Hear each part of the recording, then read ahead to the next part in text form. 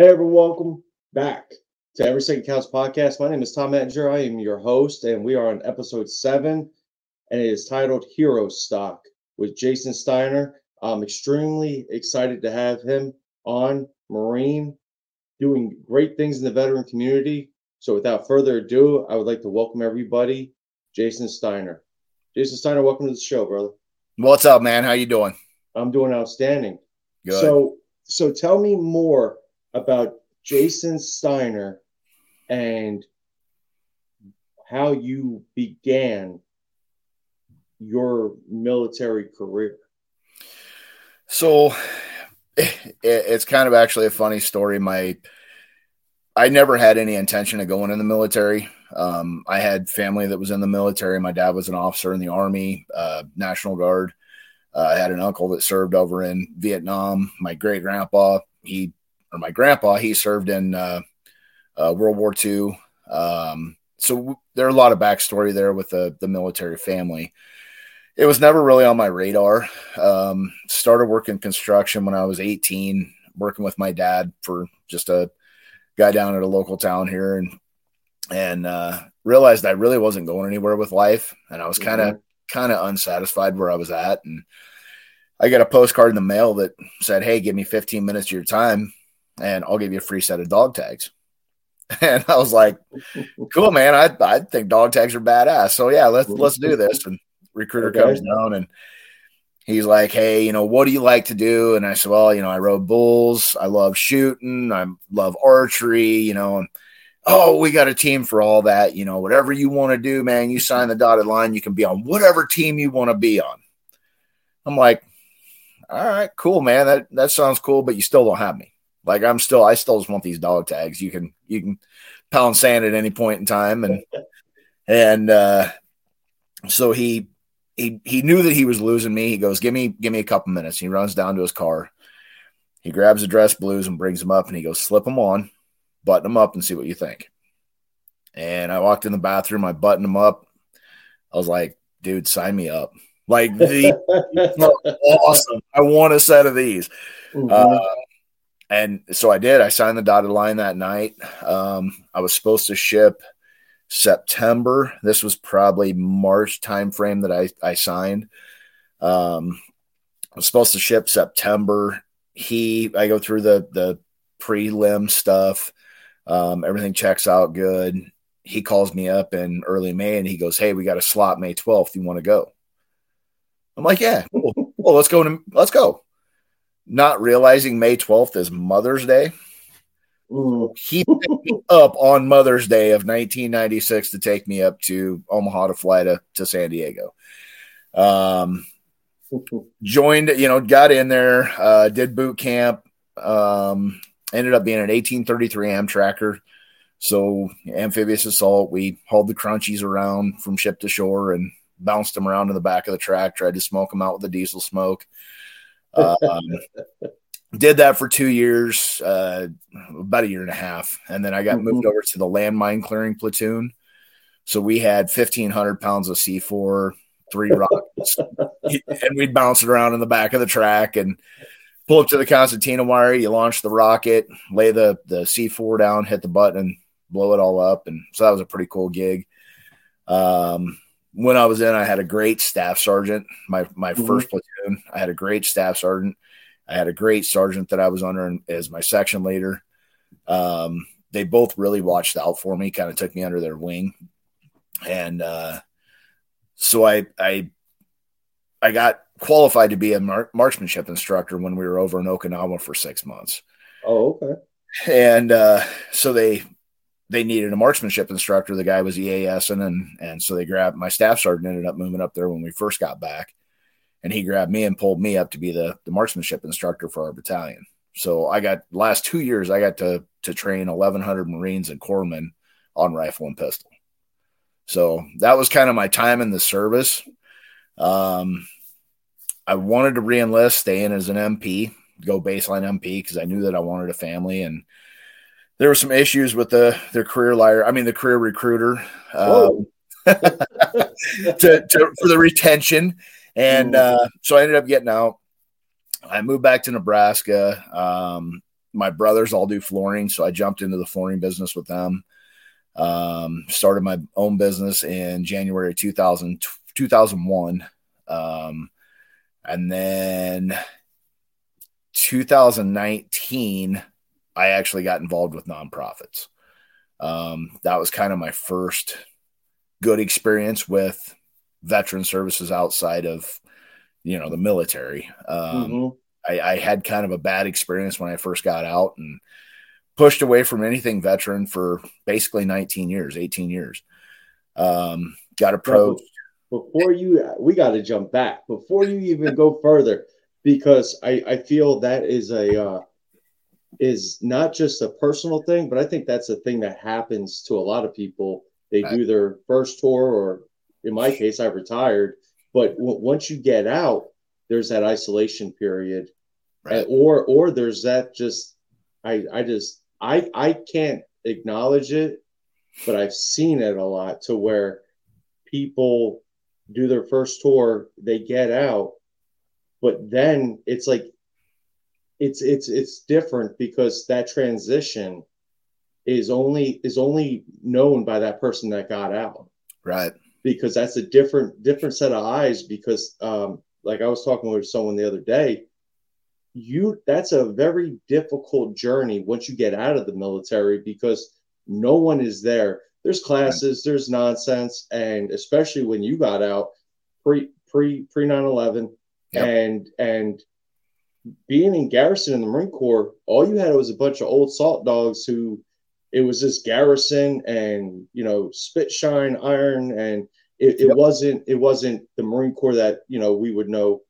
for the next 20 years, what it would drastically turn into. And I think the process of people coming out, that taste that you described, I think that turns a lot of people bad. If you don't mind me asking, what was the exit plan when you were getting out? When I was first getting out, I was planning on coming back here and going to school. I got married when I was in my second year of being in the military, to my wife that we've been married 24 years, 5 years, something like that, somewhere around there. After 20, we just go, it's been another year. Yeah, 20, right. 20 something. Exactly. 20 something. No, we the day as we were coming back, I took about a 3-week drive back. We went through Vegas, Grand Canyon, Tombstone, just kind of toured our way back. We get to Vegas and the wife goes, I don't feel good. And we found out that she was pregnant when we got back here with my son.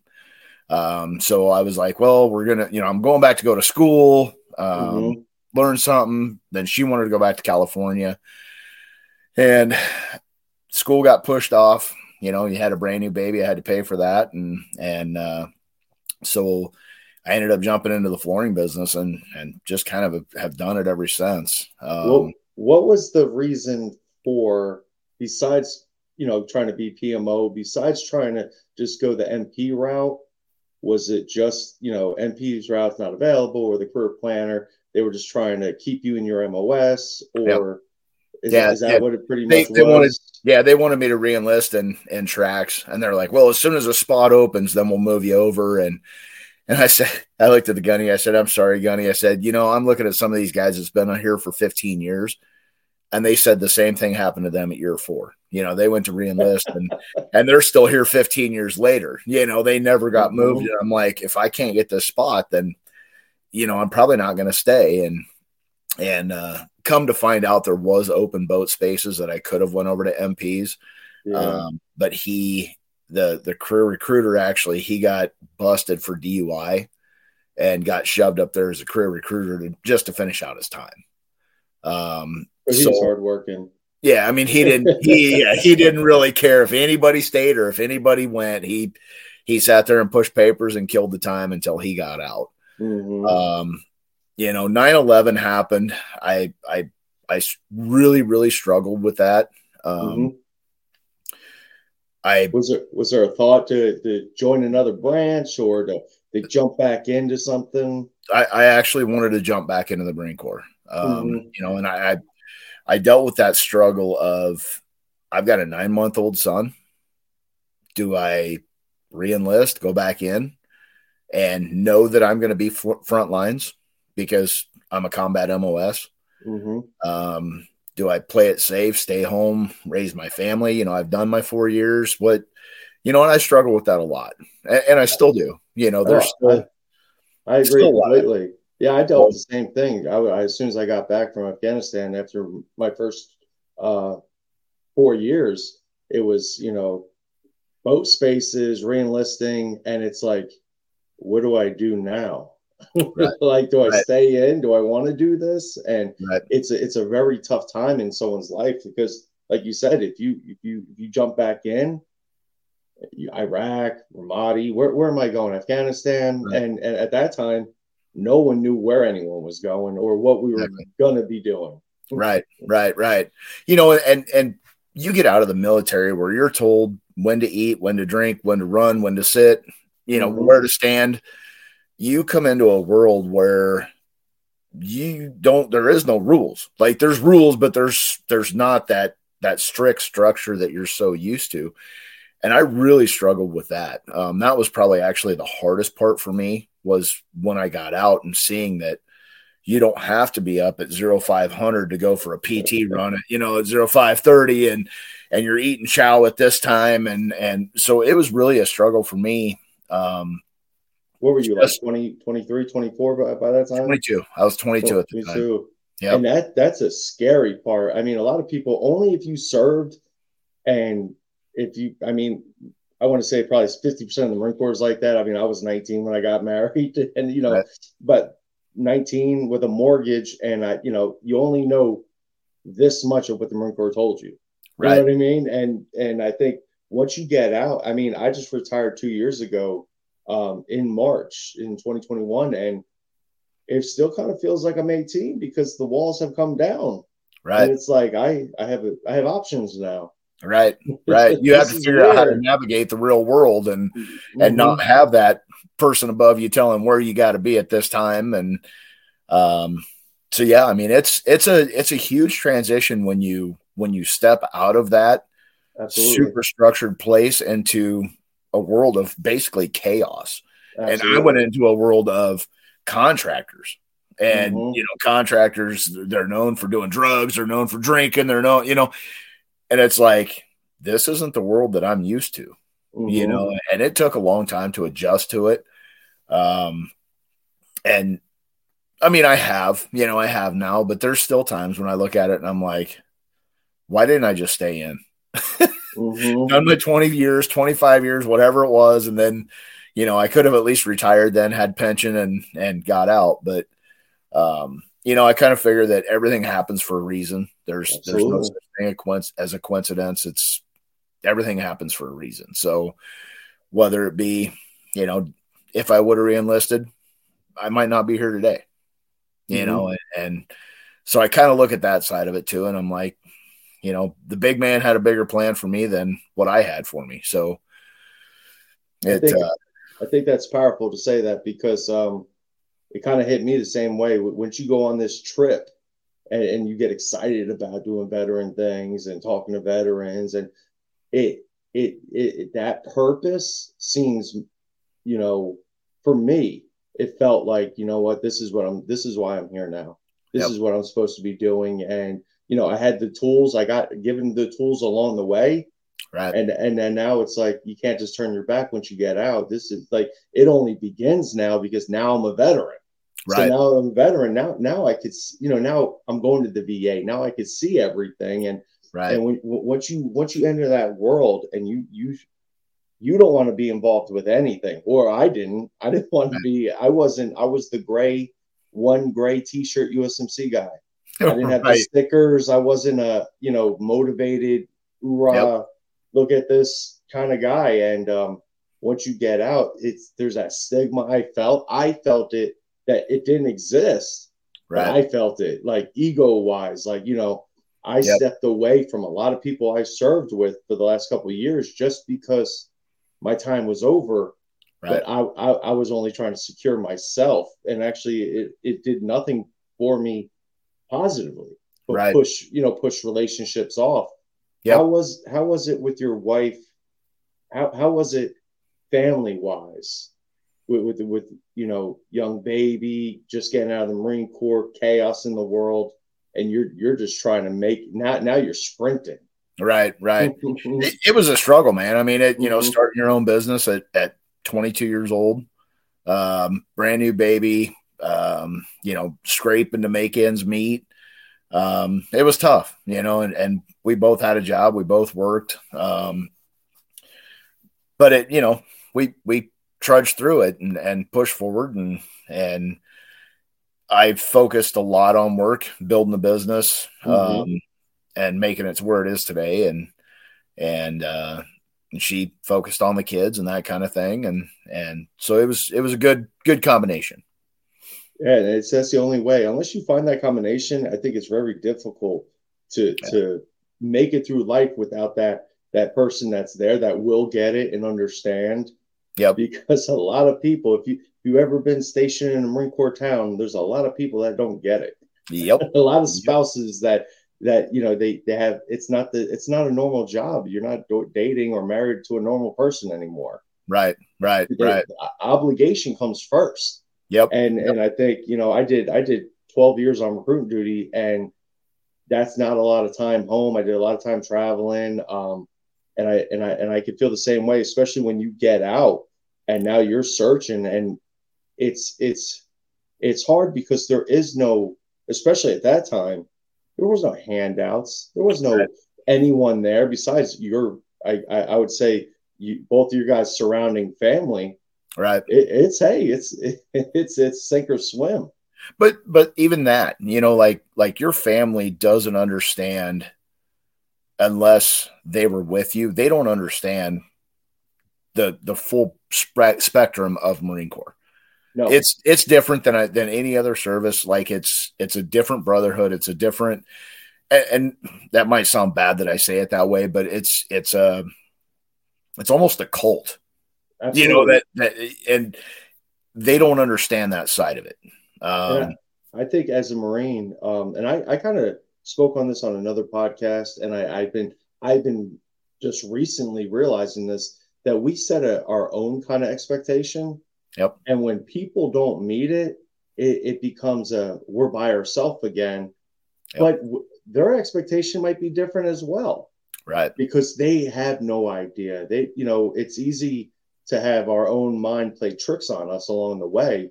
Right. And as soon as you don't get that positive reinforcement, that positive feedback of what you expect, you know what I mean? What you expect now. Yep. I think that expectation, it comes hard, and it's the ego inside Marines that's like, this is who I am. Right. You treat me this way. Or, right. And if you don't, kick rocks. Absolutely.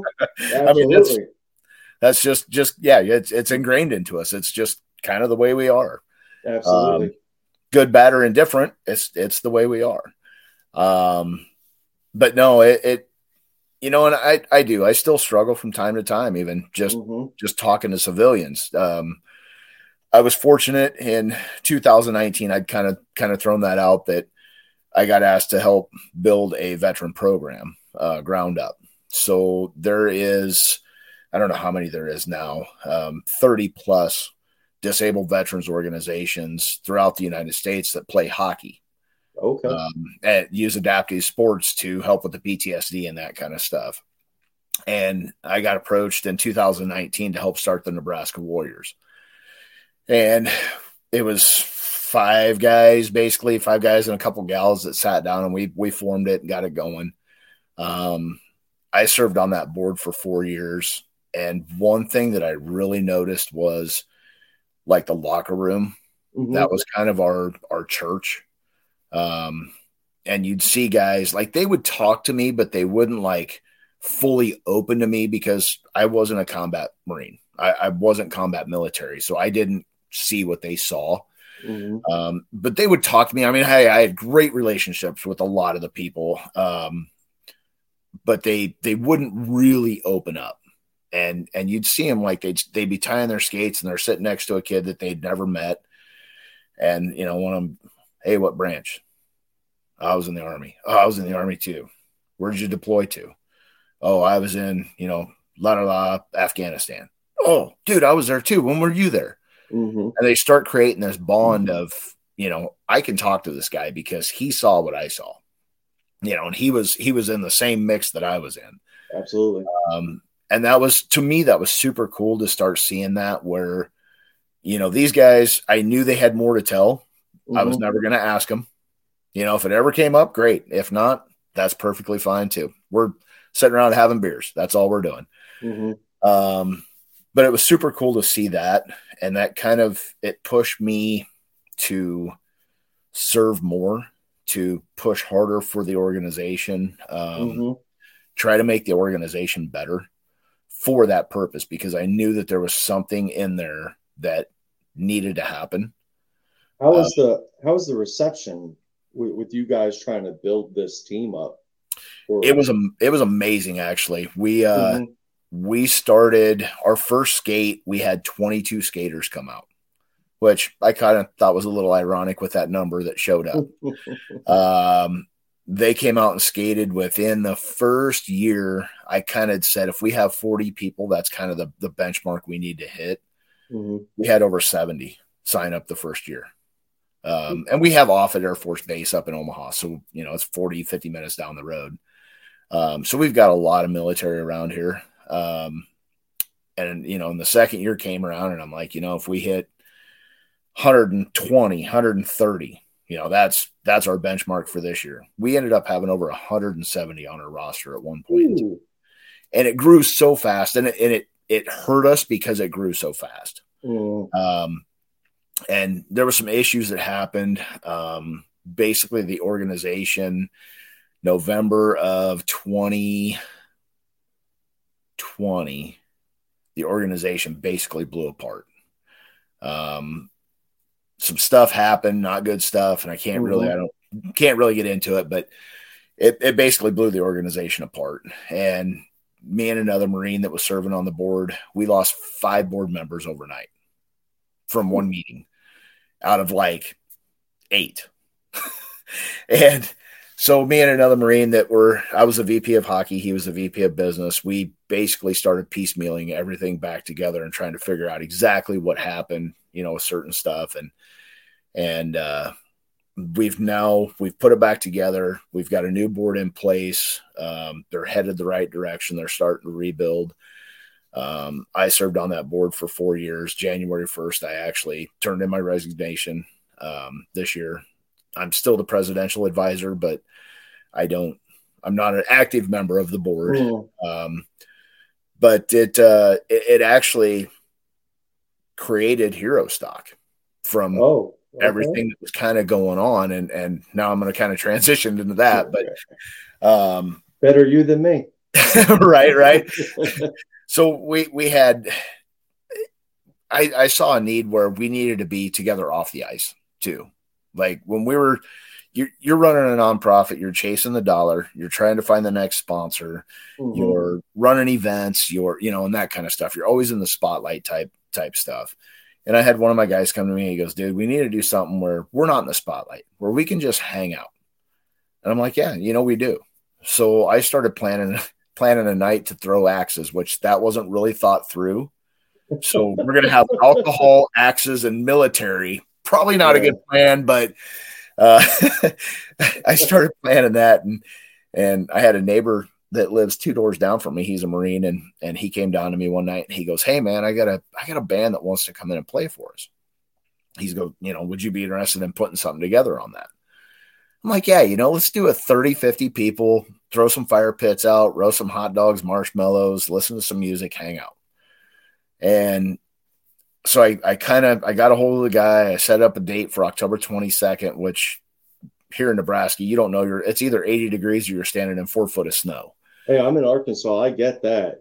It'd be freezing in the morning, 70, almost 80 degrees in the afternoon, and then could be snowing in 2 days. Right. Exactly. It's same here. So it's like, well, we're going to roll the dice on October 22nd and see what happens. And 2 days later, he comes down and he goes, hey, dude, I got another band that wants to come in and play. Like, they love the thought of doing this. So I got all the details worked out with them. And I was like, let's make an event. let's do something fun, do something to where we can invite more veterans than just our group. Now I have to ask you this. What experience do you have in any of this? Because it just gives me anxiety just to think of someone's like, we need 10 fire pits or or anything just blows my mind. How does you go from the hockey to you explained how it went, but personally, how does that now you're an event, you put on events overnight. Flying by the seat of my pants, brother. That's how it happens. You're a concert promoter now overnight. Yeah, right. It's caused many sleepless nights. Mm-hmm. And last year's event, I was like, it's a one-off deal. We're going to do this one time. It's just going to be a night to hang out, but there was a lot of logistics that went into it. I had to raise, it was like 60, I think our budget was $6,800. I had to have porta potties there. I had to have insurance for the event. I had a food truck come in. We had to have all this stuff donated to us for prizes and raffles and a place to do it at. And I had a buddy that he's like, hey, I got a friend that has 20 acres with a shed, really nice shed. Let's do it out there. So I was like, okay, that's off the plate, one thing down. And so I ended up just basically spent 45 days hustling my ass off, trying to put everything together because I virtually did it by myself last year. To do the first HeroStock. The first HeroStock. And it was vet stock last year. It was strictly for veterans and their families. And we had basically, it was on Facebook for 3 weeks as a event that we posted. I went through my phone and hit every single contractor or business owner that's in my phone and was like, hey, I'm planning on doing this. Is that something you might want to be part of? And that takes a lot. It takes a lot. That takes a lot. But it was great response. Like I had great response from it. Like probably 70% of the text that I sent out. Like I didn't have a flyer. I didn't have anything. Like legit, I was explaining what it was through a text and hitting send. This is like Field of Dreams. Like right? You were like, they're going to be there. They're going to play music. You're either coming or you're not. Yeah, exactly. So they're going to be there. So. Yep. And we ended up raising it was like $7,800. So we covered the event and actually put money in the bank for this year.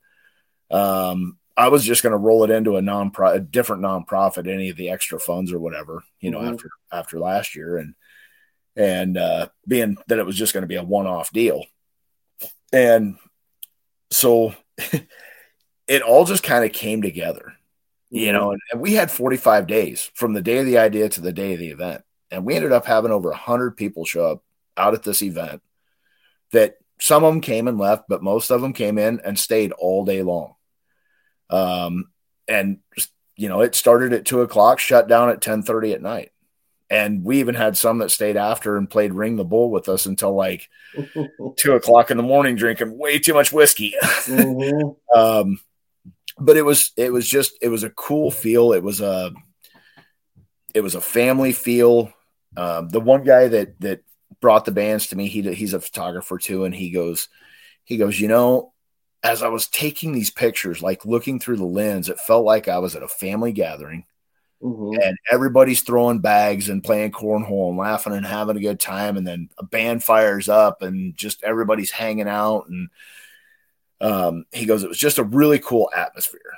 So it was neat in that aspect that everybody did just have a good time. Like it was 100% free. You didn't have to spend a dime to be out there. And we gave away tons and tons of stuff, like free raffle prizes and that kind of stuff. The bands were amazing. What was the 45 days of rushing? Was it because you were going to have it on that date no matter what? Yep. Or you didn't want to wait, or it had to be that chaos? I'd already set the date with the first band. So before he brought the second one in, I was already set for the 22nd for one band. And I was like, here it is. We're going to do it because this is the date that I set and I'm not backing out on this dude. Oh, that's a lot of pressure right there. That's a lot of pressure. Yeah. And and it all just kind of fell together. It Mm-hmm. was super cool. I had people jump in that helped me out. As it was building up, they were like, "Hey man, can I help you with this? Can I do this?" And so it was cool in that aspect. And it actually formed my board for HeroStock. Because Mm-hmm. those people that jumped in and helped out, I'm like, I want you people to be on this ride with me. You see the value in this, and I want you to be part of this. And they're like, yeah, we want to be part of it too. So we went through the event. Everything was amazing. Next 3 to 5 days, my phone's lighting up. Text, calls, emails. Dude, you have to do this again. How many bands did you have total? Just the two? We had 2. Yep. Okay. And So my daughter, they played the whole time? they started at 4 and played till 10:30. Yeah. Woo! So it was long sets, and they had a couple breaks in there. And but my daughter actually, she kicked us off. She sings the national anthem, and she wanted to do a couple songs that she'd been working on, and so she kicked us off with the anthem and that kind of stuff. And then That's incredible. That's incredible right there. And she's like, okay, so you can continue to do this every year as long as I get to come up and do the anthem and sing 1 or 2 songs. I'm like, cool, sounds good. Yeah, and that cuts your wife out immediately. Like, Right. It's a family thing now. Yep, exactly. You're invited to come if you want, but we're gonna be there. Right, exactly, exactly. So yeah, she kicked us off, did an amazing job with the anthem, and it was crazy because one of the prizes for the cornhole tournament was a 30-minute helicopter ride around Lincoln. Oh wow! And as she's singing the anthem, the helicopter comes flying in to land. Oh, so you got the thump, thump, thump, thump, thump in the background as she's singing it. I'm like, everybody's like, how'd you do that? I'm like, I didn't do that. It's a one-time thing, folks. One-time thing. Right. And one of the guys, he comes up to me. He's like, are you bringing the Blue Angels in for next year, or what's the plan there? And I mean, it's just literally the whole night kind of went like that. Like, there was no snafus. Like, everything just went so good. So yeah, the Pete Butler, he's a great guy. He's from Western Nebraska. He does a lot of throwback Johnny Cash, Waylon Jennings, that kind of stuff. He was our first band, Sheila Greenland Band, which is a local band here in Nebraska. She came in with a 4-piece or a 5-piece band and played for like 2 hours. Did a great job. And she plays a lot of different genres, so it wasn't just one deal. So it was a good time. And, at the end of the night, everybody there was hugs. People were shaking hands that never met, a lot of talking. But as I was planning the event, one of my thoughts that kind of came to me was, why don't we highlight the veteran nonprofits? Because people may not know. Like, until I got into the veteran nonprofit world, I had no idea what all nonprofits there were out there. You know about Tunnels to Towers, and you know about the big national ones, but you don't know a lot of your local ones. And yeah, it's not until you get involved and you see, wow, there's a billion of them. Right. And that's what it was. I was like, even at the event, there were 3 groups at the event that I never knew even existed, and they heard about it on Facebook and showed up. That's beautiful, right there. And I said, here, you've got 2 minutes each. Give an elevator speech of who you are and what you do, and if you want them to contact you, how they can contact you. So they got up there. Each nonprofit gave their 2-minute elevator speech. People have joined because of VetStock last year. People were joining some of these other groups and working with them and that kind of thing. And it created a lot of bonds, not only through the nonprofit stuff, but just person to person, created a lot of bonds. People that had never met before, they're hanging out now at concerts or at the bar or whatever. So that was kind of a cool piece of it too. But then, as it kind of wrapped up and I was like, okay, I'm done with that event. We can figure out something else and move forward. My phone's blowing up and they're like, dude, you got to do it. So I end up grabbing Jesse, Cindy, and Tim, which were the ones that kind of helped me out last year. And I said, you guys want to do this and make this a yearly event? And they jumped on board right away. They're like, most definitely, let's roll with it. So about a week after the event, we started planning this year's event. Woo. And no break. I mean, it was just roll right into it. Let's get it going again. And we've got put on a show like that for 45 days and have an amazing thing. You want to catch that lightning as fast as you can. Yep. and that was kind of our thought process too, was absolutely, it was a cool deal. People loved it. Let's roll with it. So we started planning. Jesse Cunningham is the vice president of Wheels for Warriors USA. They're a local nonprofit here in town, but they give veterans motorcycles throughout the United States through their group, refurbished, and they do a great job. He's my event director, and he has a lot of contacts. So he reached out to a couple bands here in Nebraska and was like, hey, this is what we're doing. Would you guys be interested in coming in this year? And they're like, yeah, let's talk about it. So we signed the Blue Collar Band out of North Platte, and they do 70s, 80s rock, country, rap, whatever you can throw at them, they can do it the way it sounds. They're just an all-around band. They can play.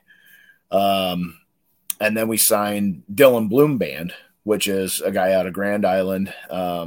He's a great performer, really engages the crowd, a lot of fun. And it led me to Dean Schaefer Productions, which is going to be our light and sound guy this year. He's worked with like Morgan Wallen and, some of the big name guys. So he's coming in to do the lights and sound for me. Yeah. Okay. Okay. It got kind of interesting because then I found Guitars for Veterans, and Guitars for, I don't, who they are? I mean, I saw her when she was on the Contagion Effect podcast. Yep. So they're actually going to come in. They're going to be our first band up. They're going to play a little bit just to kind of highlight what their group does. Play for us a little bit, and then Blue Collar will come in. They're going to do their thing, sing for a 90-minute set, 2-hour set, whatever. And then it was kind of a cool deal the way I got him, but I signed Scotty Hastings to come in and perform this year for HeroStock. Now that's amazing. That's great. I know Mike and Eric from the Contagion Effect. They love some Scotty Hastings. Yep. How is that? Because he is a country singer on the radio, veteran. How do you pull that off? I called him out on the Contagion Effect. If you're going to do it, surprise is the best way, I would say. Right. I found him on Facebook. Mm-hmm. And I did call him out on Contagion Effect though, but found him on Facebook, and I sent him a message and I said, hey dude, this is who I am and this is what we're doing. And I sent him the link to the event, and he texted me, I don't know, probably a day later, and he's like, hey, here's my number, give me a call. And we talked. I was working on a job site. It was like 11:30 at night, and I'm talking to him on the job site, and he's like, dude, he goes, I want to be part of this. He said, that sounds amazing, yada, yada, yada. And just an amazing human being, just so down home, good hearted dude. And you ever watch a story and it's just like everything this dude does turns to gold. It's crazy. From going to playing minor league baseball, gets shot 10 times in Afghanistan, competitive archery that shuts down, grabs a guitar. We're going to start singing. And, now he signed a deal with Black River Entertainment. And I'm like, but he just a super good human being. So I'm super excited for him to come in this year. I've actually got him hooked up with a hunt out in Western Nebraska with one of the veterans groups that I'm with. They're like, we want him to come out and hunt with us. So I got him hooked up with a hunt, but no, the lineup this year is amazing. it should be just a killer time. We've still got the cornhole tournament going on. It will have prizes for, the top couple places. We're going to do a silent auction this year. We've got some really cool stuff coming in for the silent auction, and any proceeds that are raised during the event will go into the bank account for next year's event to make it bigger. So we're 100% volunteer, nonprofit. All the money goes back in to grow the event. How many bands are you full for the event already? Or we are full for the event this year. Yeah. Okay. So we basically have the venue until about 10:30, and then we have to start tearing down. So we're going to have them kick off at 4 and go until 10:30. We kind of limited it this year because we're still doing the paperwork for the 501c. I got really fortunate. I'm working with a marketing and media company here out of Lincoln, Nebraska called Unanimous. They have been amazing. They've helped with the tiered system for donors. They've redone our logo. Just been amazing to work with. And we thought, being the second year, this is kind of be our springboard year. It's either going to go up or it's going to go down, one of the two. Absolutely. So we decided one day we're going to do one day, still have it that 2 o'clock to 10:30 type of event. As we started planning it, people started talking and they're like, hey, we want to do a ruck march from somewhere around Ashland and come out to HeroStock. How far is that? Ashland's about 6 miles or so. So they and I think they're going to start a little bit outside of Ashland and then come out. The local chapter of Irreverent Warriors, they're going to do their silky hike and end up at HeroStock. Scotty with Ruck It Up for Warriors is doing the ruck march. And then we've got Jesse with Wheels for Warriors. They're doing an iron butt ride. And it actually starts on Friday night at 8 o'clock. They leave Lincoln. They're going to Moyer, Oklahoma to Adam Sandoval's K River Campground. And they'll do the staging area there for anybody coming up from Texas, Oklahoma, Kansas, Missouri to come back up with them to HeroStock.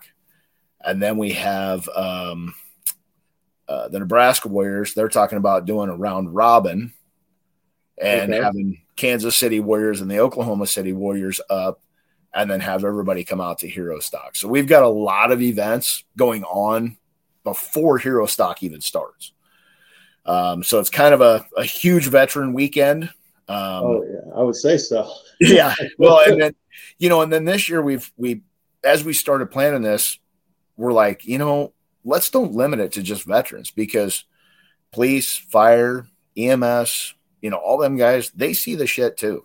All the first responders, especially after the last 3 years. Right. Right. Yep. So we've included all your first responders and Gold Star families. Because Gold Star families, they gave the ultimate sacrifice too. So it was kind of a cool deal to be able to bring them in. I've talked to both the groups here, one in Lincoln and one in Omaha. Amazing group of parents or families. So they're super excited about coming into it this year. And we've got 3 podcasts that want to do a remote from the event. I got reached out to by one of the jump guys that do the jumping from planes and stuff. They're talking about doing a parachute coming in, possibly with an American flag, depending on the weather, for the national anthem to kick off. So a lot of really, really cool stuff that's going to happen this year. And that's a big scale. From the first event. Yeah. Huge. How does that make you feel just thinking about it? I mean, the event's not till September 9th. Right. How does that feel a couple more days than 45 days out that you have more in front of you? Do you think the time is hurting you because you have more time to add stuff and make it chaotic for yourself? Yeah. So I get home at night from the job site, and sometimes I'll pull in at 11 o'clock at night or whatever, and I'll sit down on Facebook as I'm eating supper, and I'm scrolling through Facebook, and I'm finding nonprofits, and I'm sending stuff out to them, and that's how the jump thing happened. He was like, yeah, we want to be involved, but what would you think about us doing this? And I'm like, that's all you guys. You guys wanted it. You take care of any permits, anything you've got it, because I'm not dealing with all that stuff.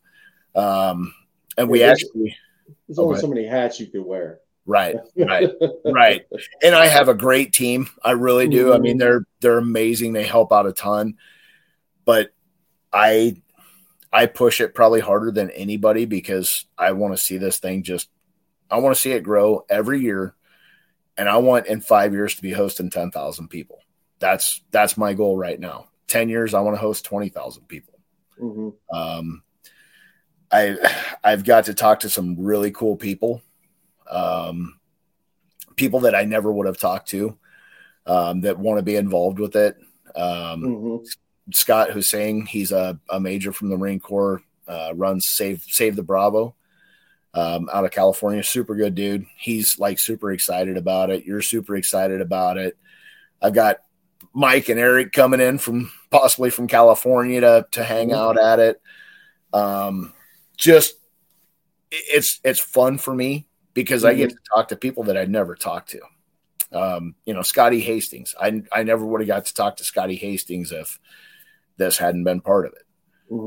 Shannon Book. I reached out to Shannon Book just the other day too and talked to him, and he's talking about coming in for next year, for the event next year. So it's a lot.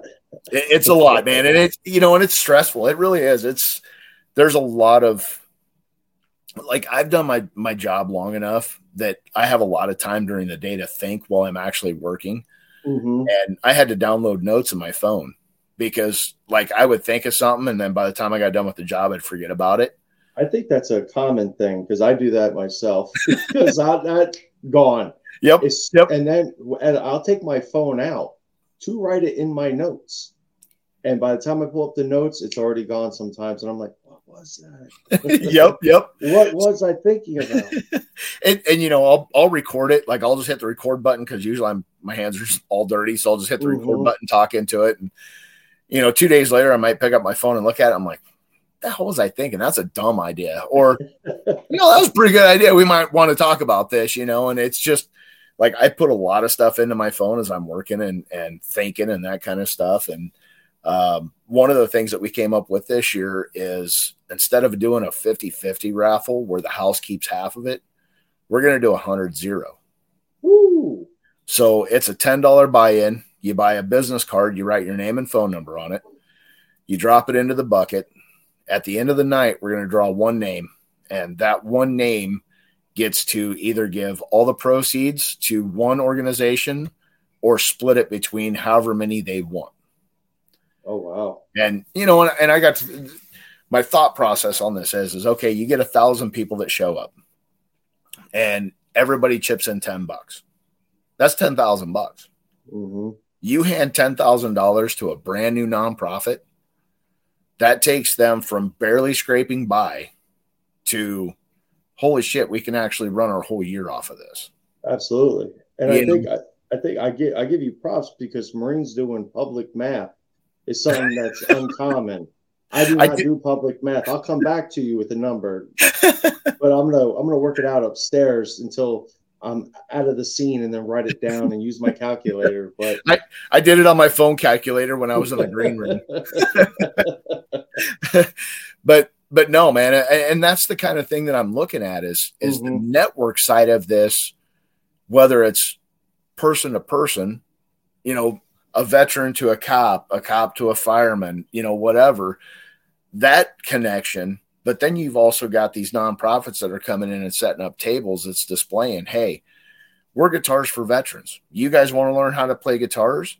You take a 10-week course through us and we give you a guitar at the end of it. And that's kind of the idea behind this, is to be able to push those out so that everybody can see. Because when I got out, Oh, Go ahead. I'm sorry. No, I'm sorry. Go ahead. You got I was out. just saying, when I got out, I knew of the Legion and the VFW. That was it. That's it. And I couldn't Mm-hmm. join the VFW because I wasn't a veteran of foreign wars. So Really? yeah. I don't even know if I could join. I don't even know. I've never, to be honest, I've done training at VFWs and stuff. Like we rented the buildings, right. but I don't think I've ever been in one and had the little $2 beer or whatever they have. I Right. don't think I've ever been to one. Yeah. Yeah. So I actually tried to join. We've got a great one here in Lincoln. They probably like the VA. You walk in and it's everyone from Vietnam and you just sit down. right. and so, I knew those too. And I'm like, that was kind of my push off. I was like, nah, I don't want to be yelled at when I walked in this building. I'm just, I don't want part of that, and so that was my pushback from anything military. I didn't have military plates. I did nothing military. I could see that. That's I believe that's the black eye, either the VA or it's always something nasty at the end of your tour that you should be, the thought process should be a lot different and positive. Right. Vice a negative experience with anything, especially you served. Right. You're one of the 1%. And, I think we've lost as a country the respect and the honor of those that serve. Right. And it just becomes, I think now it's like we have a military, but we don't care who's in it, how it's occupied, how we're using it. Yep. And it's just not as celebrated as it once was. Right. I remember when we came back from Afghanistan, we were like, oh, they're going to be a parade for us. We were just talking, but like, you would think, hey, and then, when you get back to the world is the same. Right. Unless you're outside, unless you're, in the civilian world, you don't see anything of what a veteran could see going into the military and especially coming out. Because I feel coming out where we're left to the wolves. Right. When I got out, they handed me the DD-214 and said, thanks for your service. See you later. That was it. I mean, I didn't have classes. I didn't have anything. It was literally, here's your DD-214, kick rocks, pound sand. Yeah. The classes only make it more confusing. I'll tell you what, because I'm sitting there just looking around because I had a plan to not do anything when I retired. I was like, this is my plan. People are learning how to do resumes, and I'm just sitting there looking like I'm good. Right. But then they start making you nervous. You're doing elevator speeches, you're talking, and I'm like, I'm not trying to make $100,000 when I get out of here. Right. I'm trying to just get out of here. Right. Then figure it out. Right. I'm still in the system. Right. I'm still institutionalized at this point. Yep. I need to detach and then see who the hell I actually am now. Right. Yeah. Because you're a different creature when they let you out. And then when you come out, it's just that I think that you're either going to be Mr. Motivation when you come out. You're that guy with the black jacket with the giant, Eagle Globe and Anchor on the back. You're the guy with Eagle Globe and Anchor all over your car, your truck, like flags. You're that guy, or no one even knows. Yep. Because I think I was that guy for a little bit, probably a month. It's only been 2 years, but where I was just like, you want to stand on your own, I think. Right. Because I think a lot of places they'll kind of use your experience as a crutch because veterans get trashed, I believe, no matter what. Service, no matter what. There's never a shining moment unless there's a tragedy or, it's a Purple Heart recipient.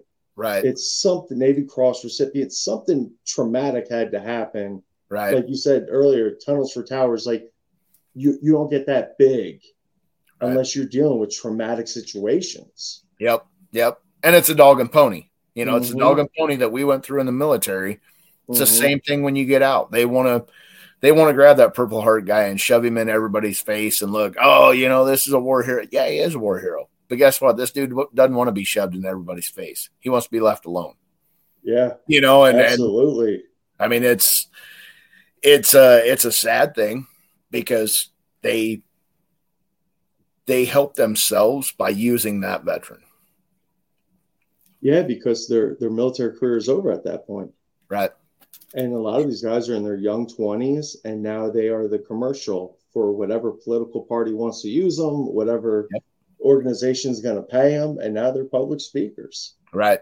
And it reliving that, and I mean, I didn't really think about it till you just said that, reliving that story or accident or tragedy, or, you know, maybe veterans they left wherever they were deployed to, and that's a horrific situation to be played on repeat over and over again.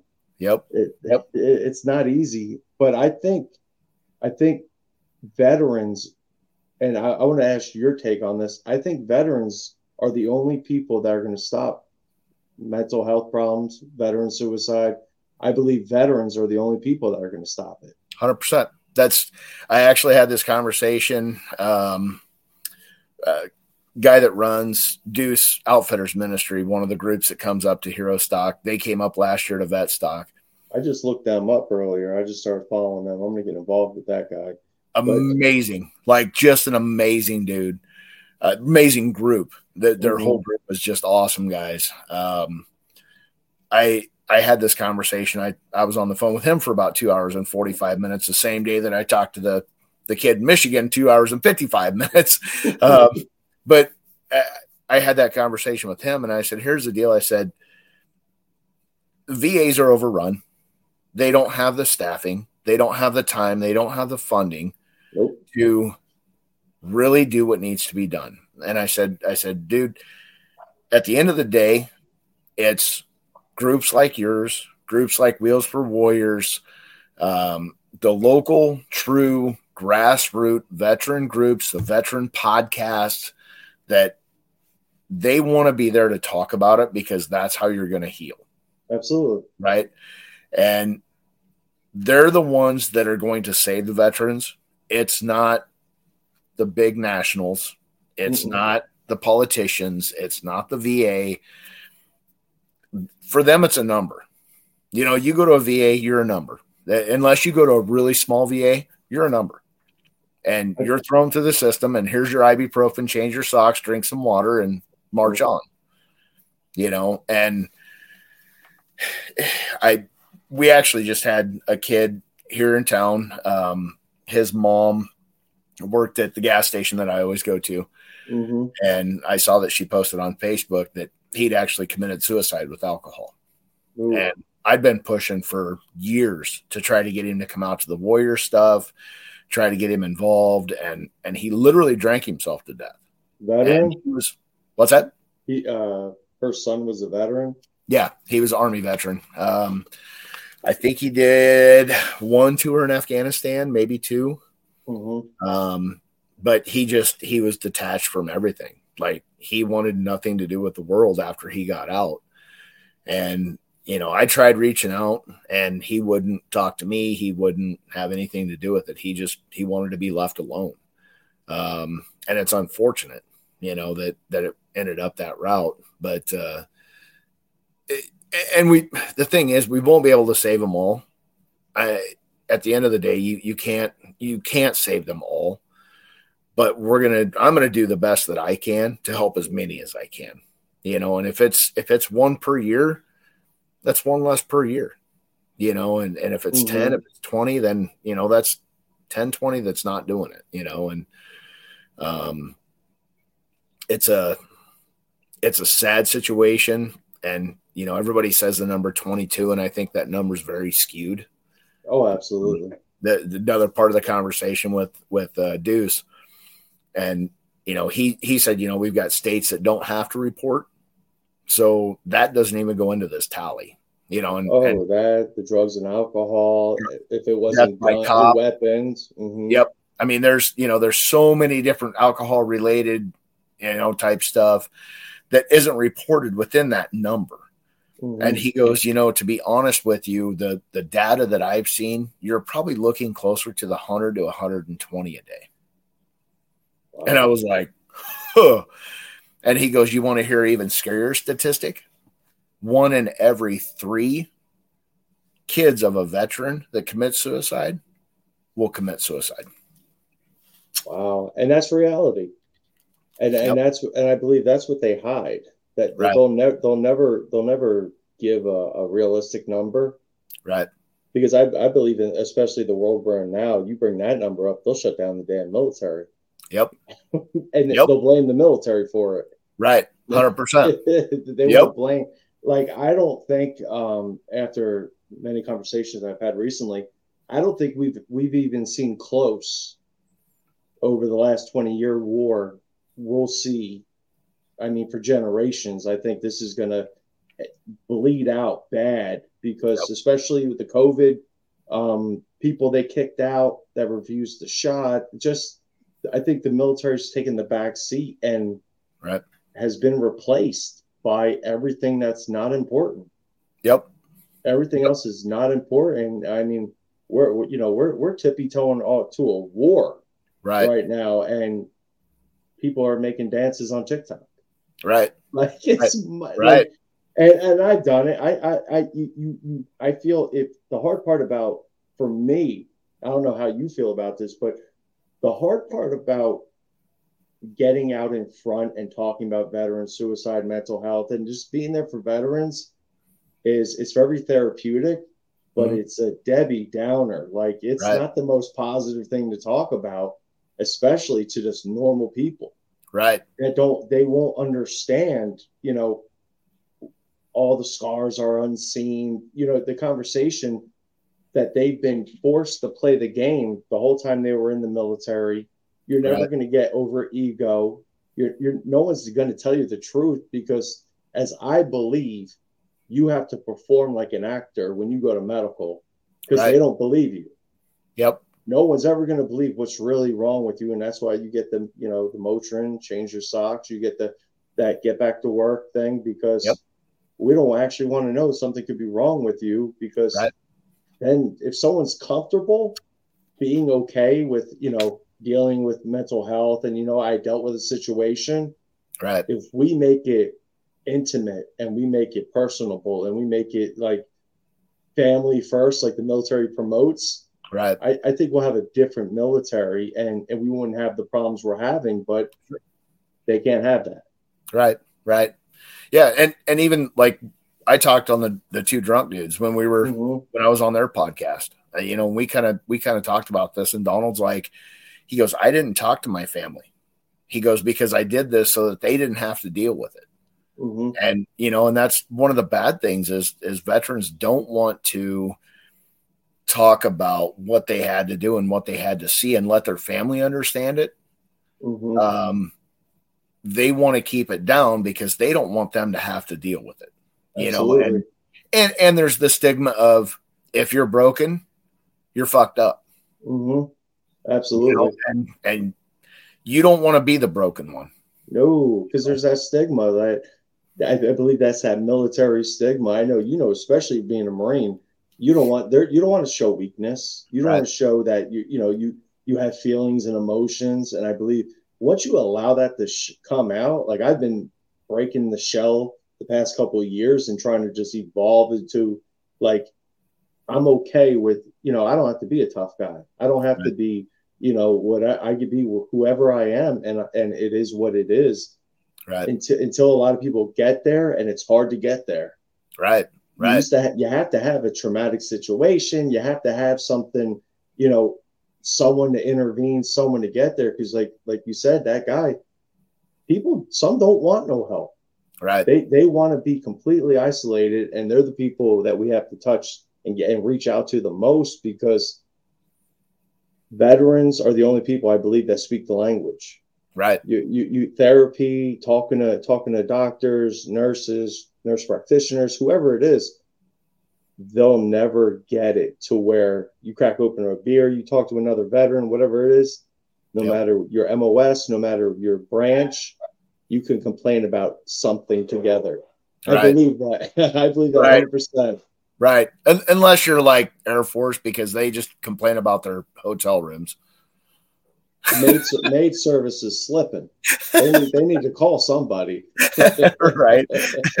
No, and it is. I mean, it's, you hit the nail on the head. I mean, we can talk to each other because we understand. You know, Mm-hmm. I may not have seen combat, but I went through the boot camp. I went through the bullshit games that everybody plays when you're in the Marine Corps. We understand. We can talk. We have that same mindset, the same lingo, and to be able to walk through some stuff. And see, I only see your military experience as positive because you were a PMI who maybe led kids to slinging lead down range in the next couple of years. right. You know, 3 years later, they were in country in theater, Yep. slamming them down range. So see, and I feel fortunate. Like mm-hmm. I don't think of it as a bad thing that I didn't see combat. You know, I feel very, very fortunate that I didn't have to. Mm-hmm. I got to experience the military, made some amazing friends, got to blow up some cool shit. But at the end of the day, I helped develop somebody, you absolutely. know, as they went in the country and that kind of thing. So it's not a bad thing, you know, but it's one of those deals where, like, there's a guilt that goes into it for me. Absolutely. You know, I had a guy talk to me. His name's David Ocean.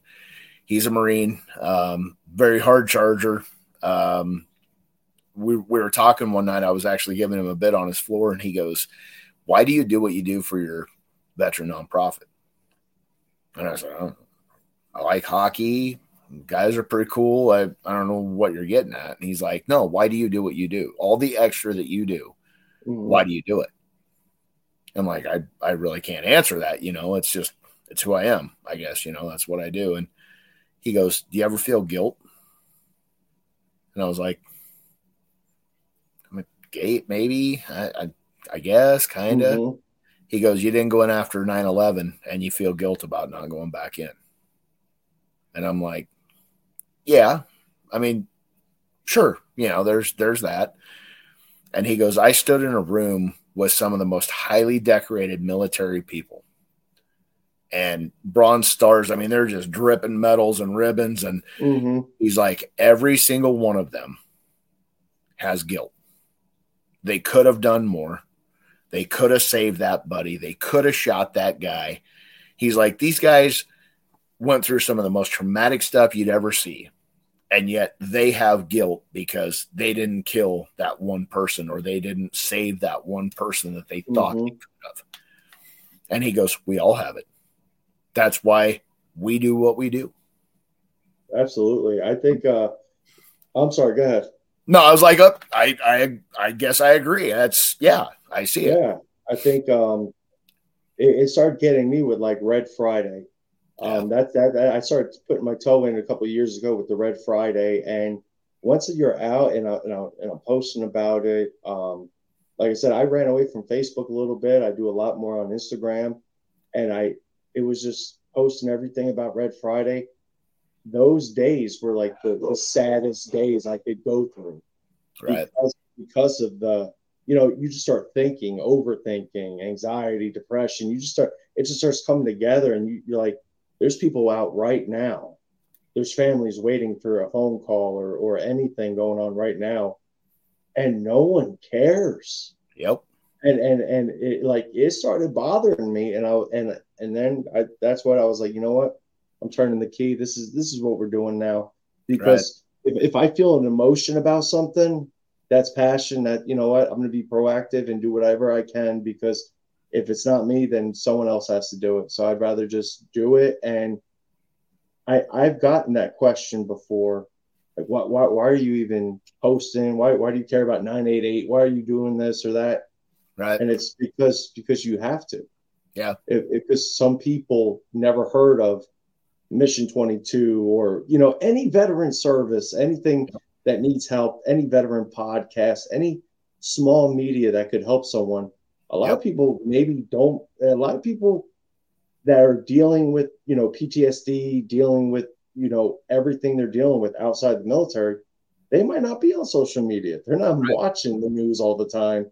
So Yep. when they don't get that and you have the opportunity, you could change someone's day, I believe. And if it's just a veteran doing something positive, Yeah. that could change someone's day, because that could lead to a like, a follow, and then eventually a conversation. And like Yep. you said, I think the community of veterans growing Yeah. towards veteran suicide, mental health, and first responders as the nation goes into a decline Right. of everything positive. The veterans are the only ones that can stand it back up. I believe this 100%, because Right. there's more veterans pissed off about everything. Oh, and there's so many of us. We'll go with 44 to 120 a day that are just disappearing. Right. They're disappearing. There's Yep. funerals. And we're 1%. Mm-hmm. 1% of the population, and you have that many suicides per day. You know, that's how it's not on the news every day is ridiculous. Yeah. Because they don't even talk about it on the news. Yep. Every fentanyl death, every murder, every crime that takes place across the country, if it doesn't matter if you're Democratic, Republic, state, whatever they're in, right, you hear about that. Right. But I don't know how many veterans died in Montana yesterday. Right. Like that's where we need to come, I believe, as a veteran suicide conglomerate together, to where we know facts. Right. Because we're dealing with in a world of disinformation, to where we don't know what's the truth, what's right, what's wrong. Yep. But veterans know there is a problem, and there's people that need our help. Right. Because we need their help. Yep. Yep. Because that veteran therapy, I believe, is the biggest part. Yep. Yep. And that's a big part of what HeroStock is. You know, Absolutely. it's part of it is finding your civilian battle buddy. Mm-hmm. You know, you've all transitioned out. Mm-hmm. You're no longer military, but now you got to find your civilian battle buddy, not your battle buddy in the military. You know, mm-hmm. and that's a huge thing, is reaching that person that needs that battle buddy on the outside. How do you feel when I ask you, how does it feel putting on something that celebrates the second annual celebration events? Like, it's actually like, I've never heard of anything. Like you said, there's stuff all across the country, small right. veteran things, but this is like Veteran Appreciation Day, to where veterans are watching veterans. And it's just like, it's a warm feeling just to think about it, of just veterans who don't want to be around nobody. Right. Don't want to talk to nobody, don't want to be bothered, don't want to travel. Yep. But they all want to come to one location and just be together. And to me, that's super cool. Absolutely. You know, to be a piece of this mm-hmm. is completely amazing to me, you know, and like I said, it was a one-off night, you know, and it has now turned into something way bigger and way more of a vision. Mm-hmm. You know, the vision has grown with the growth of it. The amount of people that want to be involved with it, that want to be a part of it some way.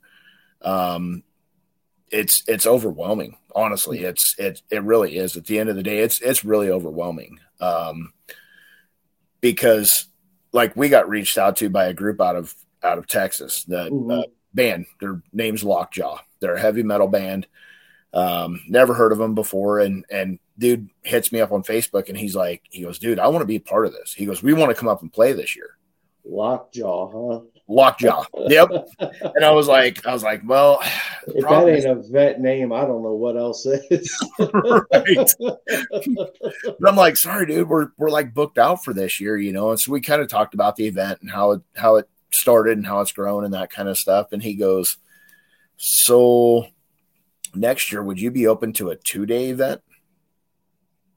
And I'm like, can I get through the 1-day event first and see how it goes? But I'm like, talk to me. Let's talk this out. So he starts talking, and he goes, my wife's a veteran. We got 2 veterans in the band. He's like, I want to be a part of this. He goes, I've been a concert promoter. He goes, I've sold tickets. I've lined up, venues, that kind of stuff. He's like, I want to be a bigger part of this. And he goes, how about next year you do one day of like country and 80s, 70s, 80s rock, and the next day I bring in the bands and we do a heavy metal set for the second day of the event. And I'm like, okay. And he goes, well, like our friends are Drowning Pool and Five Finger Death Punch and Breaking Benjamin. And I'm like, what? Hey, you're throwing some fairly large names. And he's like, yeah, I've been doing this a long time. And when people say that, you kind of take it with a grain of salt. I've never met this guy, talked to him one time on the phone. So I was kind of like, yeah, we'll think about it. It's a good idea. I like the idea. Let's talk about it, expand on it, that kind of thing. And scrolling Facebook the other day, they're on tour right now with Drowning Pool going through Texas. So I'm like, okay, dude's legit. So it's like, it's those kind of things where he's not a veteran, but he sees the positive on what this is and how it can help out. And he knows these numbers that we've been talking about. Mm-hmm. Anybody that has a veteran around them knows the 22 at least. Mm-hmm. He sees it. He sees the need for it. And he's like, I want to be a bigger piece of this. And next year we're looking at possibly 2 days and doing a 2-day festival out of it. That's beautiful. And I had a kid I reached out to up in Michigan. He's right on Lake Michigan. He runs Primal Outdoors. They do fishing trips for veterans, hunting trips for veterans, and then camping and survival stuff. Brand new nonprofit up there. Super good dude. He actually pitched the idea to me to possibly come up to Michigan and do a pre-party next year and have like 2 or 3 bands, put them on stage, do a pre-party up there, a kickoff party for HeroStock, basically, and kind of showcase what we're doing down in Nebraska on a smaller scale. And I'm like, he's like, what you need to do is get a bus. Exactly. We need to know the venues you plan on booking. Right. Well, and their VFW up there. So their VFW sits right on Lake Michigan. Oh, I bet it's beautiful. Backs up to the water. And he's sending me pictures and sunset pictures. And I'm like, dude, you're killing me, man. Because this would be an amazing backdrop. I promise you don't want to come to the VFW by me. I don't know if it's abandoned. I don't know. So Michigan has the good VFW. Right. At least one, and but yeah, dude, it was, so he kind of put that into my head as, maybe that's a possibility. I've always wanted to keep this kind of local since we started talking about it. I've had multiple people ask me, are you going to take this national and do it in different? I'm like, man, I've got a daughter that's a junior this year in high school. Next year, she's going to be a senior. So we got all that stuff going on. I'm running my own tile company. One-time thing. Yeah. This is a one-time thing. Exactly. And now it's like, God, are we going to take this thing national? Are we going to do this pre-party in a different state every year and then have the HeroStock back here be a 3, 4, 5 day deal? I don't know. I don't know where it's going. All I know is it's growing really fast and getting a lot of traction from a lot of people. Some big name people that want to be behind it, that understand what we're doing. So it's a really cool deal, and I'm super excited to be a part of it. I think it's one of the best things I've heard in a long time. I'm grateful I had the privilege to break down bread with you and find out more about it and everything that went into it, because for people that don't get it or that are listening, veterans don't get together like that in a massive, and there's nothing uniting. It's usually some kind of endurance, some kind of strength thing, or some kind of, it might be a concert that you see veterans at, but there's nothing like this that's as magical that unites veterans. And it's just for positivity and great things to happen to you. And I think it's meant to be when things just flow together, when Right. things just lock in and the puzzle pieces just come out of nowhere. I think it's meant to be, and I think 2 days is not long enough. Right. For next year. I really think we could be seeing, 3, 4, 5 day type festival. I mean, we may end up being the veteran Woodstock, Mm-hmm. or the first responder, hero Woodstock. I really don't know, and we kind of played the vet stock off of that Woodstock, was the original name, and now the HeroStock, where we've included everybody else into it, the first responders and Gold Star families, and it may end up being a 5-day, 7-day, camp out type. I don't really know where it's going to go. I think it's very dangerous. I think it's very dangerous because especially veterans, especially those leather dogs out there, those Marines, all these people, once it gets bigger, right? I mean, it's already big, right? But once it gets bigger, I don't see people not wanting to be a part of it or to go or like right. the response that it could have. It could turn into something completely incredible, and it's celebrating veterans. Yeah.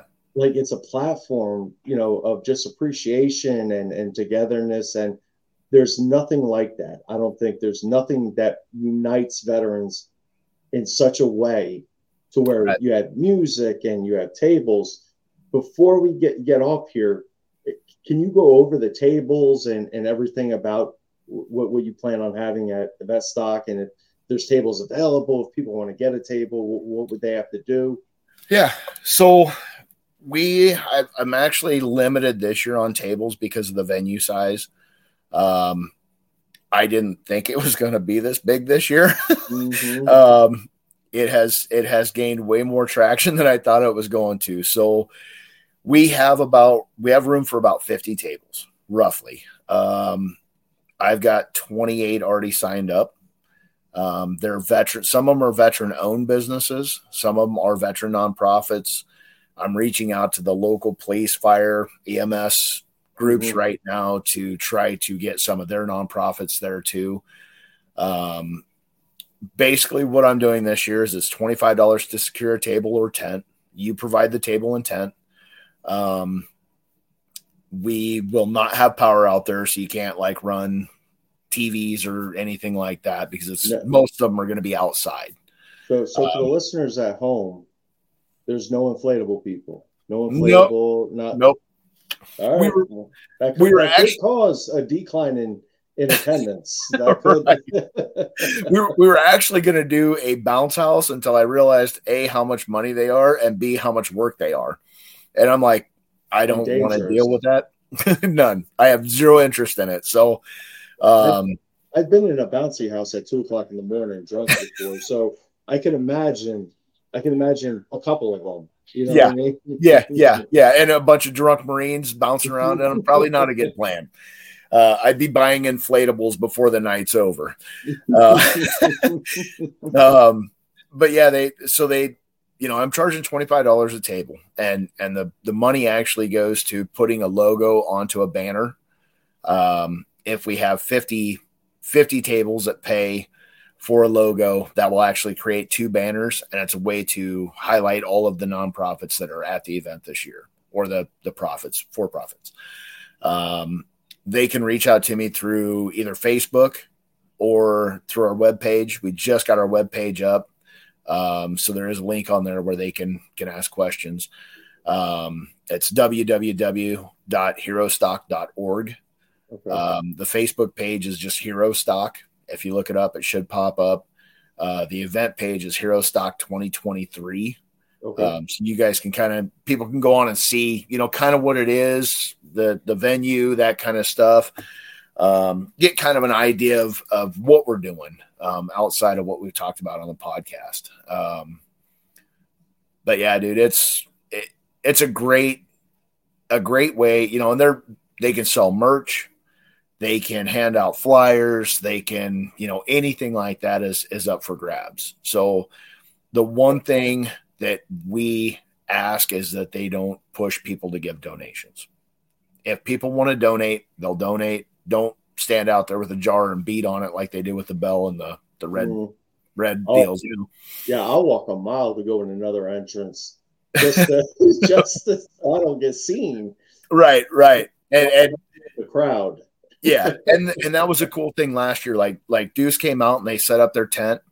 Mm-hmm. They had an amazing setup to begin with, but they were asking donations for shirts, and if you had made a donation for a shirt, then they would give you raffle tickets, and they at the end of the night, then they drew for a free hunt for a veteran in Western Nebraska. Oh wow! And they have whitetail, muley, antelope, turkey, or waterfowl, and you could take your pick of any one of those 5. And the guy that won it is actually one of my board members' husbands. And he was like, I don't want the hunt. I want to donate it to my son. But he's deploying. He's going overseas. Mm-hmm. So, because he's military. So he's overseas right now. So 2024, when he comes back, Deuce came back to him and said, here's the deal. We want both of you guys to come out. Oh, that's beautiful. So he gave both of them a hunt out there, and it's just super cool stuff like that. But like standing out front, beating on the red kettle, we're not going to allow that. We have the place that we're holding it at. We've got 2 food trucks coming in. We've got Johnny Rico's Pizza, which is New York style pizza served out of a food truck. He's a veteran-owned company out of Omaha. We got Take 'em Catering out of Omaha coming in. It's one of my buddies. I think he's going to do burgers and dogs and fries and kind of that kind of stuff. The cornhole tournament will have a sign up coming up. Got the silent auction. Got the podcast coming in to do their lives and remotes. It sounds like the local news company is going to cover it. I was going to ask that. I was going to ask about that. Yeah, they sounds like they're really, really pushing to come out and do some coverage on it. I've reached out to Vet TV to come out and cover, either the Silky Hike coming in or the Ruck March. We've got a couple photographers, couple videographers, couple guys that'll be flying drones. So there's going to be a lot of coverage this year that's going to go out, and a lot of video that's going to come out from this year too. So that's amazing.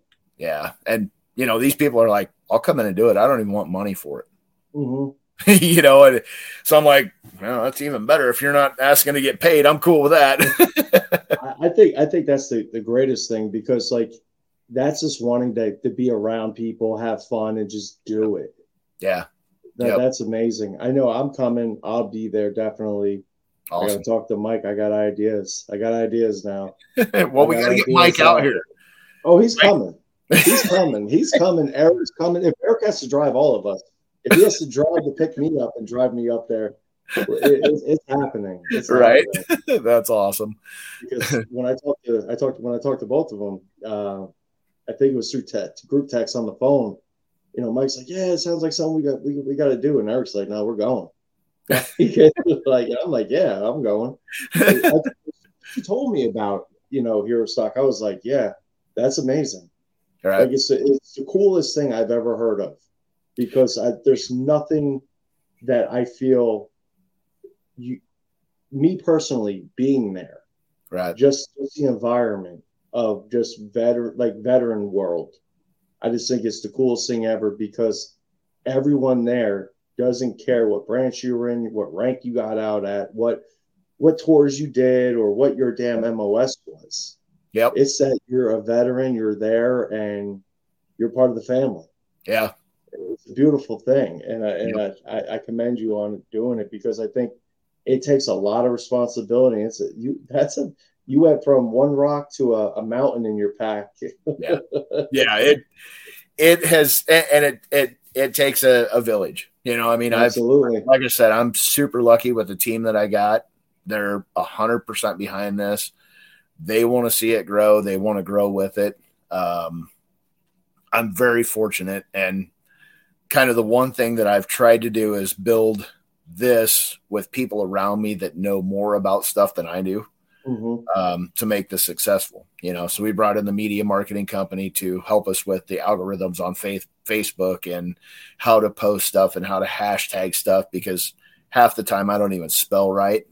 So like they're writing part of my post and I'm putting them out and that kind of thing, because otherwise it'll have 5 FUs in it and, that kind of, because it's military language, and somebody stole my red crayon and I'm going to go cry. So absolutely. But no, it's a really cool deal. And I'm curious to see how integrating the first responders into is going to kind of play out this year. I'm thinking it's going to be just kind of across the board. Everybody sees it at what it is. And it's just going to be a good time and hanging out and meeting and greeting and, and that kind of thing. And the networking to me is probably the biggest portion of it.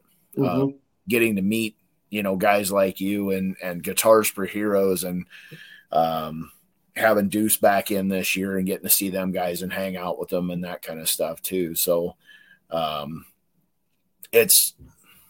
it makes my heart feel good to see how everything's going with it and how it's growing, and the passion, not only that I have, but when I tell people about it and they start talking about it and they get excited about it because they see what it is and what it can do and help out. So absolutely. It's a giant impact. Yeah. Giant impact. Yeah. But we've been on here for a while, and you already threw everything out on how you could be contacted. I will put everything in the show notes. Cool. But before I hop off here, what could you say to people about HeroStock for them to want to come? To get people excited, to get, the passion you feel that I ain't even been there. I ain't never been to Nebraska, let alone what I like. This just seems like I'm excited. September 9th, 2:00. I'm excited. Like I'm excited. How can we get other people excited? Because I'm on board HeroStock. I'm promoting it just because you're going to inspire my life on Facebook to go even more, because HeroStock has to be, I'm going to make your life 10 times more harder, because I'm going to push HeroStock as much as I can, because it's the best advantage for anyone hurting, suffering, going through any kind of pain if that's not the biggest support group therapy session I think you could ever have ever. And how do I get people there? What do I say to get people there? You've got to see it. You just have to come out and see it, because it's hard. You can't explain it. You can't understand the amount of, and I'm going to sound kind of weird here, but the amount of love that's there, the brother and sister, the brotherhood, the camaraderie, the family. That's what this is, and it's 100% free. You're out nothing but time to come out and check this out. Do you believe it wouldn't be as successful if a Marine wasn't in charge? Well, of course. Just don't let my board hear that, because I got 2 Navy and an Army guy. So, but no, it's really, you've got to see it, man. It's what I saw last year inspired me. I wanted to do it again, but it wasn't until everybody pushed me to say, hey, you have to do it again. It inspired me to see people hugging, like yelling at each other across the cornhole boards about freaking sailor. Oh, you damn chair force. It's just the bonds that were made there last year that made me want to push this farther than one night, and make it a yearly event and see it grow, see how many people we can get there, see how many people we can help, and we may not know, how many people we help, but if it's one, that's one less that's going to do it, and I think the people you have involved, it's therapy for them. It's help veterans that are involved. I think, I think every step someone could take in this universe of veteran suicide, mental health awareness, anything veteran, to help a veteran, I think that just gives you extra energy, gives you extra. It's inspiring to say the least. And it's a sense of service. It goes back to that sense of service, and I'm still serving my veterans, and it makes me feel good. It helps me heal. It helps somebody else heal, and that's, at the end of the day, that's what we're all trying to do, man, because we're living in a jacked up world right now, and we've got to stick together because we are the 1%. Absolutely. So, well, Jason, I appreciate it. I have to have you on again the closer we get to September 9th. Definitely. So everyone, if you haven't booked your bus ticket, your plane ticket, your Uber ticket, whatever you need to do, it's going to be in Nebraska. What town again? Ashland, Nebraska. Ashland, Nebraska, September 9th, 2:00. Be there early if you want to be able to watch the Silky March, the Rucks, the motorcycles, the fly-in, the veteran fighting in the parking lot. Right. You never know what's going to happen. I mean, the tailgating, I'll get there on Monday. We'll begin tailgating. I mean, I think it's going to be ridiculous, but if you're listening right now and you haven't already, make sure you go to Jason Steiner, go to his Facebook page. Every awesome veteran company that he talked about today, he has shared links on there. Just scroll down and you'll see all the discussions and all the posts that he has shared already. And make sure you tell somebody about HeroStock. We're months away, but 45 days, as you said earlier, could come extremely fast. Right. Yeah, just reach out to us. That's the biggest thing, man. If you got any questions, reach out. If you need to talk and you want to fucking bullshit about the sky being blue, dude, I'll talk to you. As you can see, an hour and 36 minutes into this, I can talk. Yeah, I'm dangerous, man. I looked at the clock and I was like, uh-oh. Because I was like, we could just keep going. Right. Flawlessly. Exactly. But I appreciate it. Thank you for coming on and for everything that you're doing. I mean, I think it's historical, if anything, and I think it's only leading to bigger things for HeroStock in the future. Yeah. Well, and I appreciate you having me on. Let me talk about it. Absolutely. It's been great chatting with you. I've been excited for this podcast after watching Contagion and seeing you on there. And, but yeah, it's going to be epic. It's going to be an epic deal. So absolutely. So, hey, if you're not there in Nebraska, Matt, what was it? Ashland, Nebraska, round the bend. Ashland, Nebraska, September 9th, 2:00. If you're not there, you're going to miss it. This has been the Every Second Counts podcast. HeroStock.